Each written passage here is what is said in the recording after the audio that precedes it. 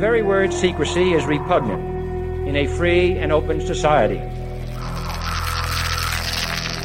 And we are, as a people, inherently and historically opposed to secret societies, to secret oaths, and to secret proceedings.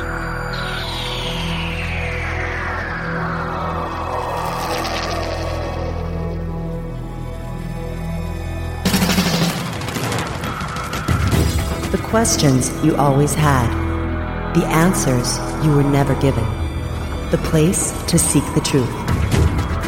Welcome to Veritas.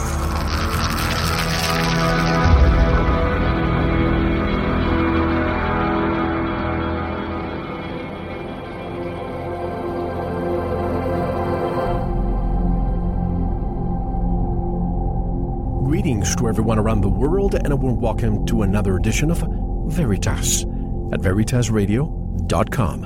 I'm your host, Mal Fabregas, and I sincerely thank you for joining me once again. And if this is your first time or your truth journey brought you here, welcome home. As always, to listen to tonight's full interview, you know what to do by now. Just go to veritasradio.com and subscribe. Begin the year with the truth. And also, if you want to unlock your full potential right at the beginning of this year, with just a few pennies per day, go to sanitasradio.com and subscribe there. Don't wait until you need that information. Prevention is the key.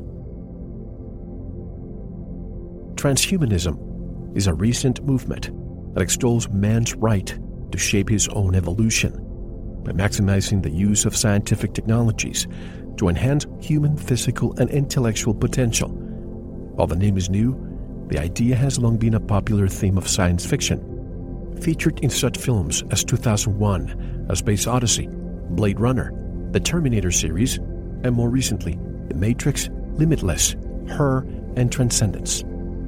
However, as its adherents hint at in their own publications, transhumanism is an occult project rooted in Rosicrucianism and Freemasonry, and derived from the Kabbalah, which asserts that humanity is evolving intellectually towards a point in time when man will become God. Modeled on the medieval legend of the Golem and Frankenstein, they believe man will be able to create life itself in the form of living machines or artificial intelligence. And to tell us more, tonight's special guest is David Livingstone. David has been researching the hidden aspects of history for the last 25 years, resulting in the writing of several books. David's approach to history is to dare to consider those areas often dismissed by scholars as the subject of cranks, but to investigate these matters with the utmost scholarly rigor. The result are works that expose many neglected areas of history, but resist the temptation to hasty generalizations, and therefore offer a more sober, penetrating treatment. His books include The Dying God, The Hidden History of Western Civilization, Terrorism and the Illuminati, A 3,000-Year History, and Black Terror, White Soldiers, Islam, Fascism, and the New Age.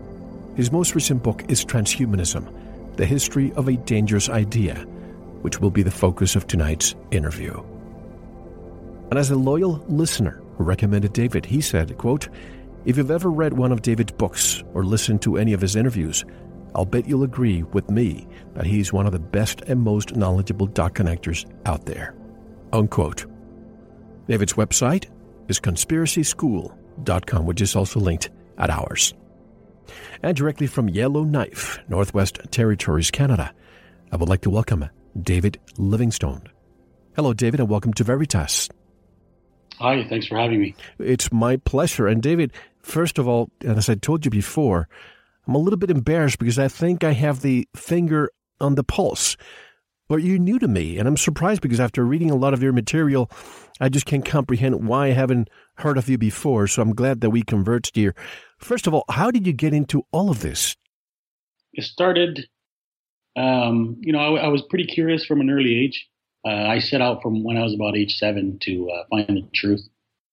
And, I searched more philosophically for the first portion of my youth. And then when I was about 18, 19, or my early 20s, that's when I finally started to research. And it really started when I was at an experimental college at a university in Montreal, Concordia University. It's called the Liberal Arts College. And it's a college which is separate from a university, but nevertheless part of the university. And it was a unique program that had 3 basic courses, but the courses were coordinated simultaneously. So there's a course in history, literature, and art. And what attracted me to the program is that, for the most part, which is what I think is wrong with most universities, you get a sampling of courses that you're supposed to pick from, but there's no order to the material that you're provided. Basically, you sort of get a random selection of courses in different areas.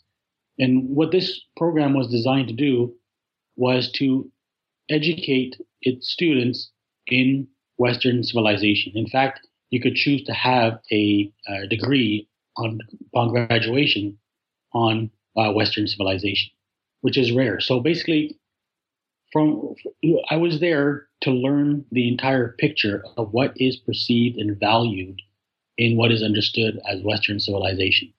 So since that time, I've recognized that the college was basically an Illuminati experiment, connected all the people involved, at least all the material involved, back to various important sources, particularly the University of Chicago, Leo Strauss, who's the guru of the neoconservatives.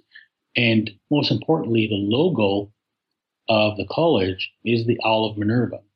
And they use a particular, I think it's an ancient coin that shows the Owl of Minerva, which is a classic example of Illuminati symbology. So the Owl of Minerva, of course, is the logo, if you want, of the Illuminati, and is also the key mention in the text of Hegel, which is understood to tie him possibly to the Illuminati as well. Isn't the Owl of Minerva the Roman version of Athena?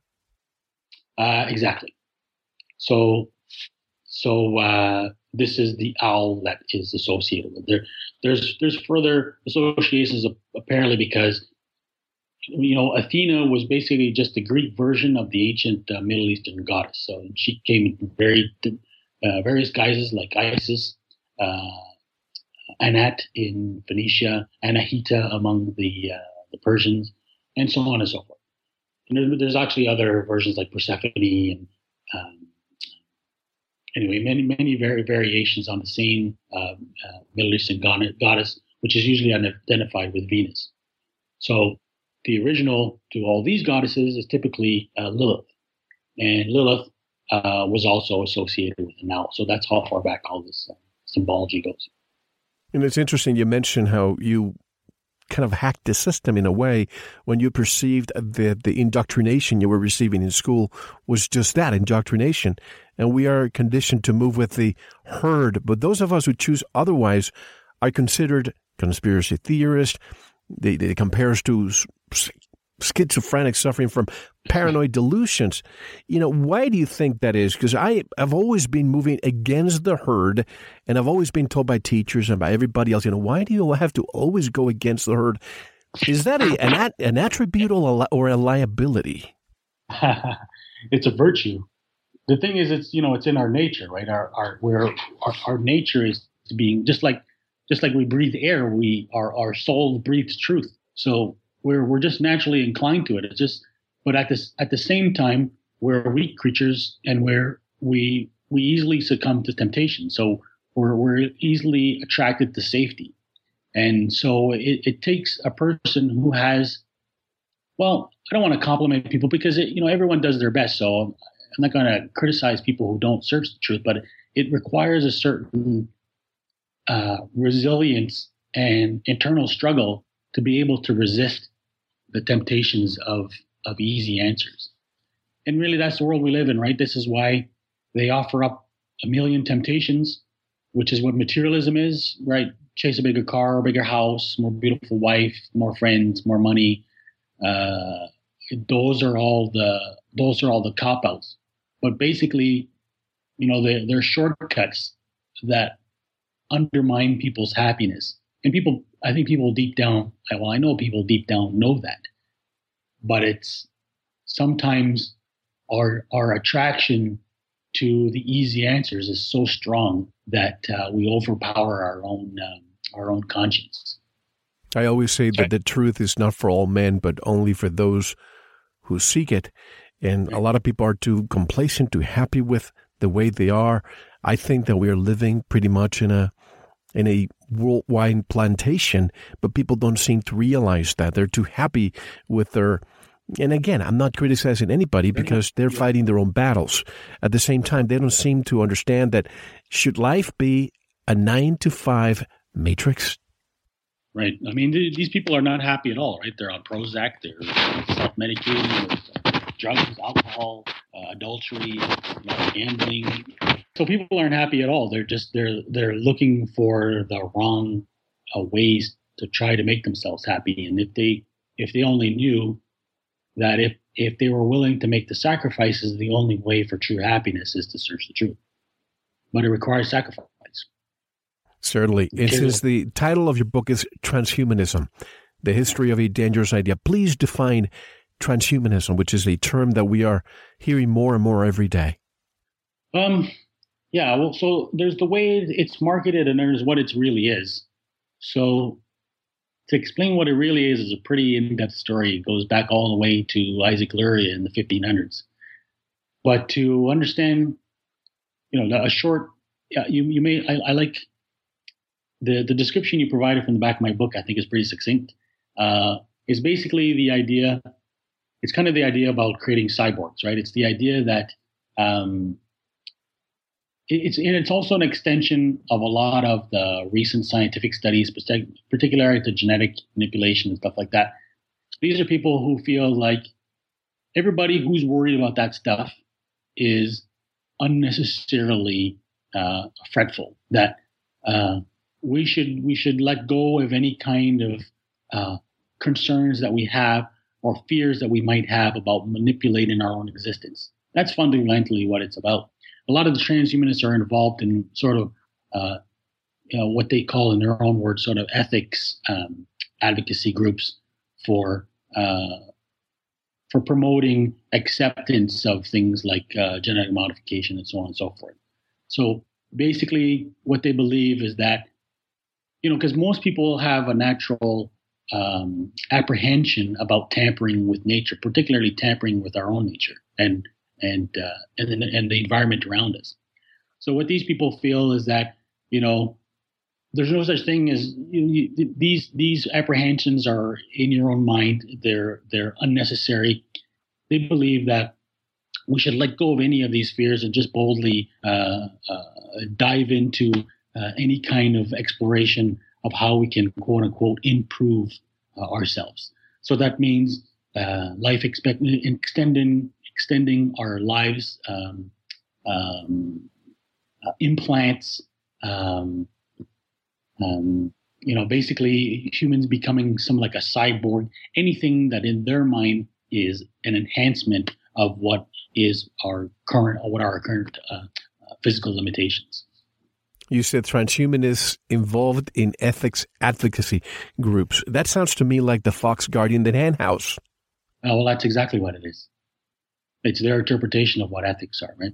So the way I describe it simply is, there's a lot of this science which is legitimate and has, I would never encourage limiting the kind of science that we explore. I think I saw recently, in fact, this was on a transhumanist blog of a robotics expert. Basically, I'm not sure what his qualifications are, but he's basically a robotics expert who lost his legs from just above the knee down. And he has managed to create a kind of prosthesis on both legs. And when you watch him walk, he looks like he's walking like a normal person. So it's amazing, right? But there's a big difference between prosthesis and then using this kind of technology to supposedly augment human beings. And I compare that to plastic surgery. So, when plastic surgery is used to help burn victims and things like that, then obviously it's legitimate. When people try to improve their looks, I don't think I've ever seen a case of anybody who's done any plastic surgery that has any kind of positive results. Usually it's like the duck lips that you see so many women fashioning these days. It's just unbelievable. They're marring themselves, right? It's you can't improve on just because it doesn't conform to what they expect they are supposed to look like. Because I'm not going to say it's the expectations of society, because that's what they imagine society expects. It's their problem is, if for whatever reason they feel uncomfortable with themselves, they feel by modifying themselves they can improve it. But all they end up doing is actually destroying often traits which they think might not be attractive, but are actually what fundamentally makes them beautiful, even if that's not according to the normal standards of beauty. I'm glad you're making the connection between, let's say, the cyborg or those people who are continuously going through surgical procedures to make themselves look, quote unquote, prettier, if you will. The plastic surgery, great connection right there, because I think addiction becomes part of it. Somebody who has, an iPhone, and every time a new version comes out, they have to throw away their iPhone to get a new one, or they have to get a new gadget, almost as if they're replacing their brain with an extension. Are we going to see a connection between, say, the World Wide Web, if you want to call it that, in the next 20 years, or kind of the hive mind in the future? And if you're not part of that hive mind and you become, say, human 2.0 and you are still human 1.0, are we going to see those people being relegated by society? You're bringing up a larger point, which is really important. So, because the tricky thing about transhumanism is that it's a current variation on a more long-term project. So, to cut to the chase, basically, the internet and the computer has been a CIA project to create.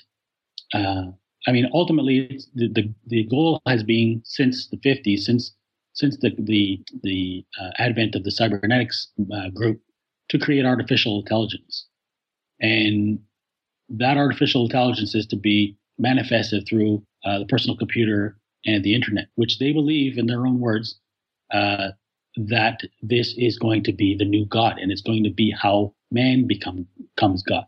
So fundamentally, this is what transhumanism is about. It's about man becoming God.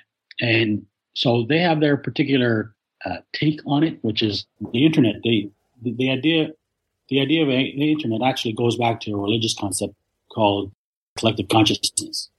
And so this is where it goes back ties into the occult and the connection of recent occult history with the philosophies of the Near East, particularly Buddhism and Tantra.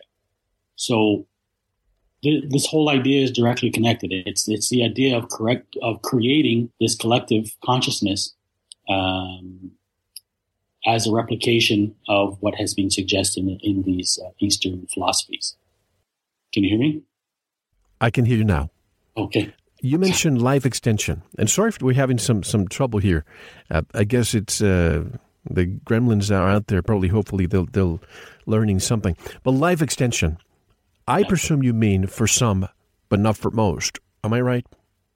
Yeah, that's a good guess. I haven't seen any specifics, but the scary thing is that transhumanism has emerged out of eugenics, and eugenics itself comes out of Darwinian. What's the social Darwinism? So, which again ties back to this whole theory of evolution, which is really what transhumanism is all about. So it's the evolution of man to God. So fundamentally, it's elitist. And even though I think for the most part, of course, they'll never suggest that they'll never admit that they have a connection to eugenics. And then they would never admit that they're not talking about everybody. So I would suspect that, yes, that's likely what it means. Although I've yet to hear anybody confess it. And I have to admit, I thought transhumanism was somewhat a new concept, even singularity, which we'll discuss later. But it's obviously not. It's been around for hundreds of years. And we've all heard, for example, the term designer babies, gene editing, etc. But I can't help but wonder if there's a connection between, as you say, transhumanism and social Darwinism, or eugenics. Is transhumanism an extension of social Darwinism, since both seek the same goal? Thank you for listening. To unlock the full 2-hour interview, including video formats, downloads, transcripts, exclusive articles, and more, subscribe to Veritas Plus now. Gain access to our entire archive dating back to 2008. Just click subscribe at veritasradio.com. Because you don't want to believe, you want to know. Subscribe now. To listen to the rest and all of our exclusive material, proceed to the Veritas Plus member section or join the Veritas Plus family by subscribing. Click on the subscribe button at veritasradio.com. Don't forget to visit the Veritas store for focused life force energy. Get a 15-day free trial today with no credit card required. And if you want to get in touch with Mel, want to be a guest on this radio program, have a guest suggestion, or have feedback, just click on the contact button on our website at veritasradio.com. Now, proceed to the Veritas Plus member section or subscribe to listen to the rest of the interview. You don't want to miss it. Because you don't want to believe, you want to know.